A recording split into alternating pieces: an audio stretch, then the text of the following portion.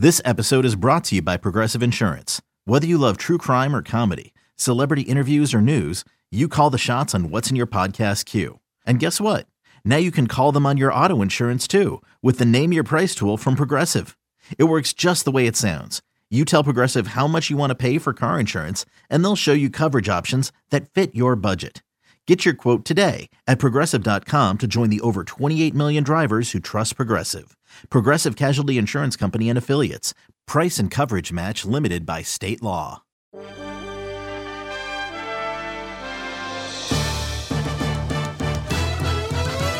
Hey, it's Mariners Pod. Thanks for being here once again. Mariners got done with the Houston Astros for 3 over the weekend. We'll dive into that, an off day today, and then it's on to Baltimore for 3. Texas, Houston coming up on this road trip as well. So we'll dive more into this road trip coming up as we move through the week on the podcast. But we're going to talk about this weekend as the Mariners were looking for a bounce-back weekend, and they got it. Taking 2 out of 3 from Houston, nearly a sweep, couldn't complete it on Sunday. Mariners win 6-1 on Friday. Brilliant pitching. Chris Flexen, just 1 run allowed in 7 innings of work. And the Mariners played some serious long ball, facing Justin Verlander. Welcome back, Kyle Lewis. The stretch and the 1-2. Swing and a well-hit ball deep to left center field. Brantley going back, looking up. Goodbye baseball underneath the out-of-town scoreboard. Holy smokes, Kyle Lewis with his first home run of the 2022 season. His 3rd hit of the year. And he hits a 2-run home run off of Justin Verlander. And you got to love Ty France as well, having a monster season for the Mariners, and he goes yard. He winds and deals to France. He swings and clocks this high and deep. Is this the 3rd? It's way back. It's back by the pen. It's gone. Home run, Ty France. The Mariners' 3rd home run in as many innings off of Justin Verlander. The Mariners get that run right back. It's 5-1 Mariners in the bottom of the 3rd. Mariners hit 4 home runs off of Justin Verlander, tied for the most he's ever given up at any start. Mariners win 6-1. They follow that up on Saturday. Kyle Lewis did it again. But here comes the pitch. Swing, hammered, goodbye, forget about it. This is destroyed. Way back and gone up to the upper deck. Kyle Lewis is back. He has homered in back-to-back games. And he just took a foam finger out there in the bleachers. It's 2-0 Mariners in the bottom of the 2nd. And the night belonged to Logan Gilbert. He was just brilliant. Here comes the 2-2. Swing and a miss. He blew it by him at 97. Right on by McCormick as he swings through. Logan Gilbert has retired 11 in a row, and he has kept the Astros scoreless through 7. A brilliant night for Logan Gilbert. 0s on the board for the Astros as the crowd stands for Logan Gilbert. So 7 scoreless. Mariners win 6-0. They shut down the Astros in the first 2 games, and really everything went perfectly. Offense was great. Starting pitching was great. Bullpen did their part. Defense as well. And then on Sunday, a real pitcher's duel. Marco Gonzalez was excellent, but the Astros push a run across late. They win 2-1. Mariners had some opportunities, had some traffic. Couldn't push the go-ahead run across, and the Astros win 2-1. Mariners take the series. Astros salvage the finale. Here was Scott Servais after the game. Not quite enough to push across the finish line today, but I'll start off by saying I thought we played an outstanding series. I thought most complete series we've played maybe since very, very early in the season. So a lot of positives there. You know, the last couple nights, obviously we were on it a little bit more offensively. I thought Garcia threw the ball really well, had a really good slider going today, and kept us off balance with that. And but our guy was great. I thought Marco threw the ball just outstanding today. Really good changeup going, and he's pitched against the Astros so much, over the years, and he seemed to has stabled it and figured it out a little bit, whatever you want to call it, against these guys. Again, top of his game today. Doesn't get much better than what he did, and to take us this deep in the ball game. And it's one of those games that's going to come down to, can you create some some chaos, some traffic out there, and then get a big hit? And we certainly created a lot of chaos. We just didn't finish it off by getting the big hit, but can't say enough. I'm really happy with the way we bounced back after a rough start to this homestand, playing the way we did. If we continue to do that, we'll be fine going forward, and certainly as we head out to this road trip. So I'll take any questions. Scott kind of just touched on it, but do you think this is a series you guys can build on moving forward, especially with the big, trip to the East Coast coming up? Yeah, I certainly hope we can build on it. I thought we did a lot of really good things, but to sweep a team like that, a really good team, a veteran club that is very deep, you got to make all the little plays happen throughout a course of 3 games, and we did the first 2 nights. Today we just, a couple things go here or there, a little bit differently there in the 7th, 8th, and 9th inning, and you end up sweeping that club. So I feel good about us continuing to get better, and it wasn't headed in that direction here for a while. So a lot of good signs here this weekend. Beyond Marco, just how big was the starting pitching overall all weekend? Yeah, our starting pitching was fantastic. It just makes everything else kind of roll along. You're not overexposing too many different guys and overworking your bullpen. The first 2 days we created some run support for those guys. Today, a little bit more difficult, but a heck of a job. All 3 of those guys were great, and we've got the capability of doing that. All 5 in our rotation can get deep, use all their pitches, throwing a ton of strikes. Heck of a job this weekend. Scott, you talked a little bit about it before the game, but how tempting was it to go to Kyle Lewis, even though it was his day off today, an important day off for him? Yeah, Kyle wasn't available today. So, you have to take those things into consideration. And, when we knew that when we did add him to the roster, there was going to be days he was going to be down. It's you'd like to plug him in there, at a key moment. But, got to stay true to what we decided we would do when he came back. So that's what we did. This game, I don't know if you anticipated it would be kind of a 1-0 or the kind of game it was, but we did see more of the bunts and a little bit more of the situational stuff. Is that something you're a little bit more capable of doing right now? Well, I think, depending on, you have a feel for the game, and certainly we had nothing going early. I think you had a no-hitter going through 4 or 5 innings, and then, you get a little something going there, and we do execute a bunt and then get a big hit after it. It was great to see. A little bit later in the 7th, obviously, trying to move guys up. It just had the feeling it was going to be one run one way or another. So just trying to create opportunities where maybe it doesn't take a hit, but somebody just getting a ball in play. And we weren't able to do it. Montero got 2 big strikeouts. We had second and third one out in the 7th, and, they got the big double play ball to end the game. So they made the pitches. We weren't quite able to push it over, but, sometimes you got to play those games depending on where we're at in the lineup. Today we were, we had some runners on, and we were a little bit more towards the bottom of the lineup, so just tried to move it along. And guys executed. We just didn't finish it off. Seemed like Marco really kept him off balance with that fastball changeup combination. What did you see from that, especially as the game went on? Yeah, the changeup was outstanding again today. The Pena jumped him on a first pitch fastball. That happens, giving up the solo home run. But after that, he was on top of it. Maldonado seems like every time we have a series here, at some point his bat plays into it, and he had a long at bat. We weren't quite able to finish a play down in right field there against the stands, and then he gets the big double. I got to give him credit. He hung in there, and Marco didn't back off. He just won the battle on that one. Scott, when Luis gets the leadoff single in the 6th for you guys, your first hit, does that take pressure off the other guys just to not do too much? Well, I think everybody knows the guy's got a no-hitter going. And the guys I thought our energy in the dugout today was really good once we got into the ball game. Guys understanding this was going to be a tight game. We need to come up with a big hit. When you get that first one, it does break the ice, and we were able to capitalize on it. Bringing him across the plate, tie another clutch, 2-out RBI has been fantastic, all year long. So, again, you're just trying to tie it up, get us in a good spot. We were right there at the end. Just couldn't finish it off. Sewald's been so sharp for you, and that certainly was no soft landing spot. But what did you see from him in that sequence there?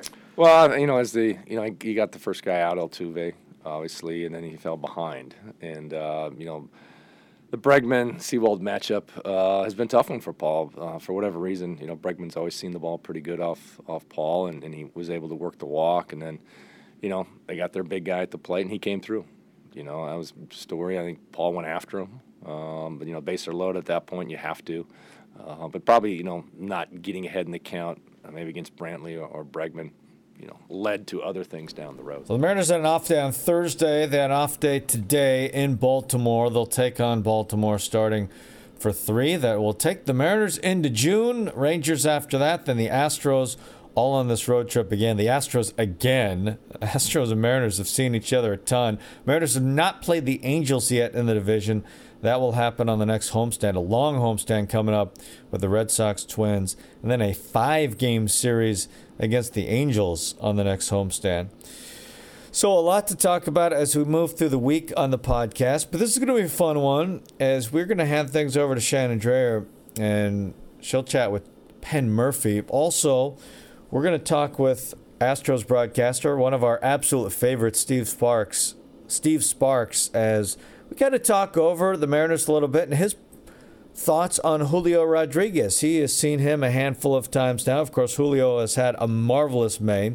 So we'll get the thoughts of Steve Sparks. First, here's Shannon with Penn Murphy. I think that I've just relied heavily on asking my teammates, about their processes and, their routines and their mindsets about how to tackle it. I feel like I've been accustomed to kind of going back and forth in different roles. At Santa Clara, when I pitched, it was the first real year I pitched. I started, I relieved, I closed, I was long relief. I kind of just did it all. So I got into a good headspace of no matter, when I'm coming into a game, keeping it about just doing my job. And, that job obviously changes. If I'm a starter, I've got a little bit different of a game plan and mindset coming into it versus if I'm coming in with guys on base or if I'm coming in the last inning. I think that I just try and keep it in, a bite-sized chunk of, hey, what's my job here and how do I most efficiently do that job?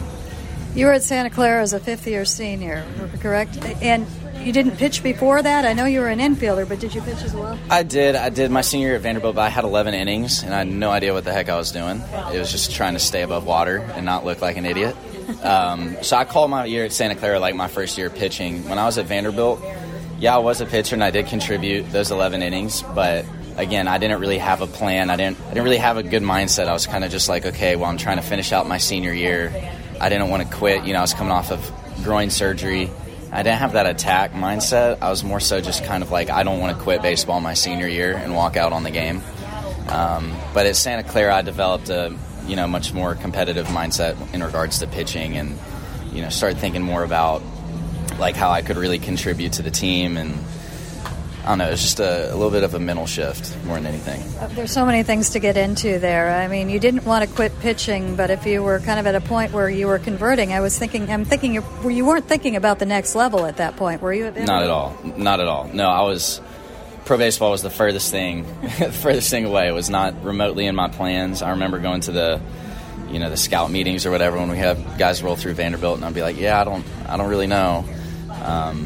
But I'm happy how it turned out. I don't know what really caused me to give it a chance, but I'm thankful that I got one, and here we are. What a good turn! What a fun turn! But I mean, what happened at Santa Clara? Who grabbed a hold of you and said you can do this? My pitching coach, Rusty Filter, is my head coach as well. But we were kind of looking at me as a two-way option, in the fall, and I'd taken a year off of hitting at Vanderbilt, and it's not like riding a bike. I give all the credit in the world to the hitters. They're cut from a different cloth. It's the hardest thing to do in sports, if you ask me. So with that year off, I was trying to come back, and it's not like riding a bike. I just wasn't as good of a hitter as I was used to being. I was uncomfortable in the box, and I was getting much more comfortable on the mound. So Rusty and I sat down, and he said, hey, look, Penn, I want you to get a chance to get drafted and play pro ball, and I think that your best chance is, going at it off the mound. So let's cancel the plans to play a little infield maybe and just focus on the pitching. It was the best thing that he could have ever done for me. Your progression. So, I assume you threw hard enough as an infielder. Mm-hmm. Where did your slider come from? What pitches did you have as a starter? How did you turn into, in less than a year, a guy that could get recognized? Everything has been trial and error. When I was at Santa Clara, I was a very, very different pitcher than I am now. Even in my first season of pro ball, I was a very different pitcher. I relied heavily on a sinker. My slider wasn't that great. But I did always kind of have a good feel for how to spin a baseball. Even when I was in high school, I pitched 1 year, and that 1 year at Vanderbilt, for some reason, I've just always had a good mental image of how to throw a breaking ball. Mm-hmm. But what really changed, I think, was in the off season after 2019. 2018, I'm sorry. I played catch with a net all offseason. I didn't play catch with a throwing partner. So it was just a lot of quiet time by myself in a facility, just tinkering, like completely having fun, being a scientist in a way. And I think that just a lot of repetitions and a lot of willingness to fail and like try things that might not have worked helped contribute to that. And I remember coming into spring training in 2019, and Cal Raleigh was like, what did you do differently, you know? Yeah. And that kind of gave me a little spark of confidence, like, okay, I've done something good here. But, no, I think, you know, best I can describe it is I think God gave me a good ability to spin a baseball. And I mean, were you a guy that was always just kind of had the ball in your hand even when you weren't pitching and just kind of just, no? I don't even know who taught me where to hold where I hold my slider, but I've always gripped it in the same spot, even when I was trying to throw over the top like a conventional pitcher. I don't know, the physics made sense. Trying to throw a four-seam, like think about the opposite of a riding four-seam fastball. I'm trying to get all those four seams pulling the spin or pulling the direction of the ball in the direction of those four seams. Mm-hmm. Probably doing a bad job of explaining that, but it just made sense in my head, and I feel like, you know, the way that my brain is geared, I have to be able to paint a mental picture of how the ball comes out of my hand. And yeah.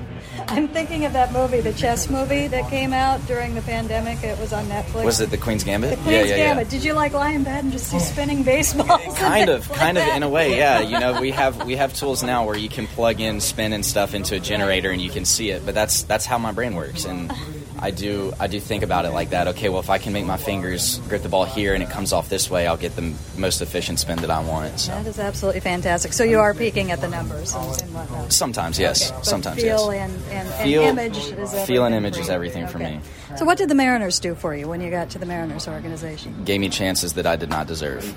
They had every reason to not trust me and to get rid of me, and for whatever reason, I stuck around, and they gave me chances, you know, playing in the fall league, being a starter in Modesto, sticking up for me to get me onto Team USA.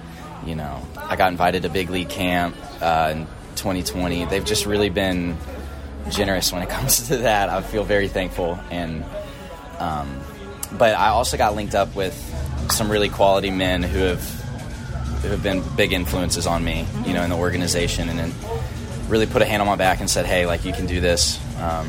But the Mariners have been exceptional. I'm so happy that I was drafted by them. I could ask you a million questions about what you're doing right now. We don't have that time, so I'm going to just kind of condense it down to one. What is the biggest thing you've taken away from coming out of the pen at the big league level? Just doing my job, trying to keep it as simple as possible. I think that, again, talking to my older teammates, the guys who have been around a little bit, and watching how they go about their business, it reminds me it is still the same game. There's brighter lights, bigger stadiums, and all that. But if you can just keep it simple and just go out there and do your job, back up your teammates, you know, and do it for them, then everything else that happens is a side effect. But it keeps it simple, and that's the biggest thing I've taken away. And it's mad fun. It's a lot of adrenaline. It's a lot of big energy. So it's all good things. And here's our conversation with Steve Sparks.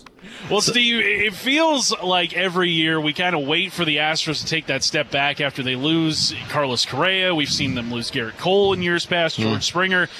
It's not coming anytime soon, or at least that's what it feels like. How have they been able to sustain this level of play for as long as they have? You know, I think it starts with the pitching. You know, they've pitched really well this year. I don't think even to the extent of what we expected, they pitched better. Verlander certainly, after missing 2 years, has pitched better than what we expected. But there's a lot of other guys that have stepped up, and I think they've got a good kind of a machine down in the minor league. They develop their pitchers very well. I watch them in spring training, and I see these iPads, and I see guys throw 2 or 3 pitches, and they say, no, you want to do this, and they change their finger position. And, you know, it's just a process that's much different from what we went through as minor leaguers coming up through the systems. But whatever they're doing, it works, and they rely a lot on swing and miss. They don't like to put the ball in play. If they're a pitcher, why leave it to chance? So swing and miss is their big forte, and they've got a lot of pitchers who can do it. Steve Sparks is our guest. He's the analyst on radio for the Astros. Had a very long, distinguished big league career up on the mound. First question. Was that distinguished? Because I remember backing up third a lot. First question for you, Sparky. Did you think Trammell's ball was a home run last night? Yeah, I did. You didn't? Well, we were truly on the edge of our seat trying to figure out if it was a home run or not. Well, I felt like every ball hit that went out of the yard yesterday, it seemed pretty legit. Like for the first 6 weeks of the season, I didn't think so. I thought the balls weren't traveling very well at all. But even having a couple of conversations with guys downstairs, it feels like the ball is getting a little bit more like we saw in the last couple of seasons. So I don't know where this is, with the manufacturing of these baseballs and where their spectrum lies and how they can kind of manufacture the ball the way they want it. It just doesn't make sense to me right now. It seems like the humidor is a big factor in this. Have you picked up on that as well? The fact that, for those who aren't aware, last year the humidor was in just under 10 ballparks. T-Mobile Park had the humidor last year. It was one of the select few, but this year all 30 Major League ballparks have a humidor. And I think that, from what we've gathered, Gary and I, when we've talked around to people, that seems like one of the major culprits, what that is done to the baseball league-wide. Right, and I think when it starts to heat up a little bit, then it starts to kind of even out a little bit, where it starts to turn more neutral from what we've understood, maybe somewhere in between what we saw at the beginning of this season, what we saw the last couple of seasons. So if it falls somewhere right in the middle, I think we're in business. But I think what the pitchers and maybe the hitters, I don't know, but what the pitchers want more than anything is more consistency on the height of the baseball. It's just sometimes it's slick, sometimes it's a little mushy, sometimes it's got a little rough exterior where they can grip it and spin it a little bit better. But right now there's just not anything uniform. Speaking of spinning it, I just continue to marvel at the stuff we continue to see from pitchers baseball wide. It just not only the high-octane stuff, but just the breaking, the sliders, everything. And you've been a student of pitching for a long time. What are we seeing? What is this era like in pitching? I think what we're seeing right now is that the technology helps the pitchers out a lot more than it does the hitters. And I think that's why they're so much more ahead, and that's why we see so many strikeouts. That's why we see such high velocity and such swing and miss on curves and sliders, because they've been able to figure out how to optimize, like we said, their wrist position, their finger position, and where to get that axis in the perfect spot to maximize their abilities. They can, tailor these to themselves. And I think technology for pitchers is just way outperformed what it's been able to do for the hitters. And I'm really not sure if they're going to be able to play catch-up, because hitting's such a reactionary thing to do in baseball, and I just don't think technology is going to help a whole lot. You and I have something in common, Sparky. We actually, all of us have something in common with you. We all love Ty France. I mean, I'm a huge Ty France fan. As a former Major League pitcher, I think it means a lot coming from you, certainly more than coming from us, that he stands out so much to you. Tell us why exactly. Okay, so I want to say three years ago, maybe 4 years ago, I was following Yordan Alvarez very closely, and I was watching his statistics and what he was doing in AAA with the Astros, because I fell in love with him in spring training, and I couldn't wait for his arrival. And as I was watching Alvarez and watching his numbers compared to this other guy in the league, it was Ty France. And those two were jockeying 1 and 2 in the Pacific Coast League. I think Ty was with El Paso at the time, and Yordan was in AAA with the Astros in Round Rock. And both of those guys, their on-base percentages were through the roof. They weren't striking out. Power numbers were through the roof. I just figured, these guys, what they're doing because of the walk rate and the low strikeouts are going to translate to the big league level. So not only was I anticipating and looking forward to Yordan Alvarez's arrival, I was also had an eye on Ty France. I couldn't wait to watch him play, and I had never seen him yet. So once I got a chance to see him, especially the last couple of seasons, he's become one of my favorite players. I just love his approach at the plate. I love the idea that his idea, first of all, is to take assessment of what the situation is in a game and do what he needs to do to be a winning player, whether it's move a runner over or take what the pitcher gives you or turn on a pitch when he needs to. But I like the fact that he can hit for power from foul pole to foul pole, hits the ball to the gaps, and I love his balance. I just like his whole demeanor out there. And Gary and I were talking earlier, too, is it's kind of a pleasant surprise to see what he's done defensively. Ranks 4th best defensively in the major leagues among first basemen. One of the really fun aspects of this series right now is 2 really good young players playing really well. Yes. Jeremy Pena has been outstanding for the Astros. Julio has really taken off this month. When you watch Julio play, and you've seen him now in a handful of games, but what do you see when you watch Julio? I see a very high ceiling and a really high floor for Julio. I just feel like he's going to continue to get better and better, and I feel like, you know, you don't want to compare him to players at this point, but you see him as one of the, 6 or 7 young players in baseball right now that have come up in the last 2 years that are going to make the biggest impression on the league for years to come. And you look at power and speed, and there's not a lot of those guys left in baseball anymore, but he's going to be one of those.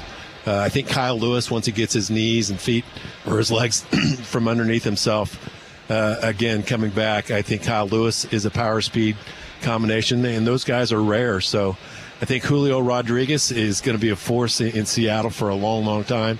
I don't know how many people understand his talent level already, but we've seen it, and we've seen the way he can turn on balls, and we've seen already that he's starting to lay off the slider. And we've seen the same thing with Pena. He was getting force-fed so many sliders early on and couldn't lay off of it, but they both made adjustments, and that's what you're hoping to see from young players. Okay, picture this. It's Friday afternoon when a thought hits you. I can waste another weekend doing the same old whatever, or I can conquer it. I can hop into my all-new Hyundai Santa Fe and hit the road. Any road. The steeper, the better. Because my all-new Santa Fe is available with H-Track all-wheel drive, so I can hit the trail without a worry in the world. Heck, with 3 rows and best-in-class rear cargo space, I can pack the whole family in with all our gear. We've got available dual wireless charging for our phones, so we'll never lose touch with civilization, and we won't lose touch with the primordial power of Mother Earth. So which is it? Waste the weekend or do something a little more epic? And conquer it in the all-new Hyundai Santa Fe. Visit HyundaiUSA.com or call 562-314-4603 for more details. Hyundai, there's joy in every journey.